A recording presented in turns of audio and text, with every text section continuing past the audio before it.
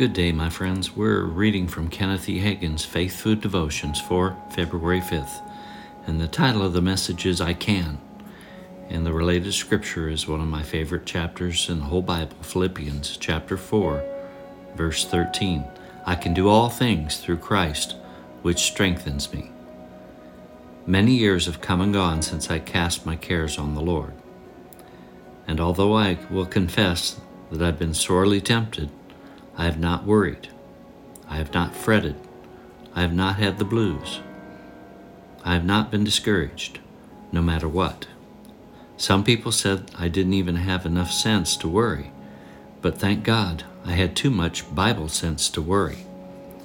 Worry was the most difficult sin for me to give up. Worry is the greatest temptation you'll ever face, too. But you can resist it. And you must. Your worst enemy is the flesh.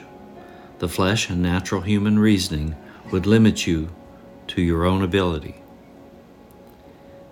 You look at the circumstances, influences, problems, cares, tests, storms, and winds, and you say, I can't. The language of doubt, the flesh, the senses, and the devil is, I can't. I don't have the ability, the opportunity, or the strength. I'm limited. But the language of the faith says, I can do all things through Christ who strengthens me.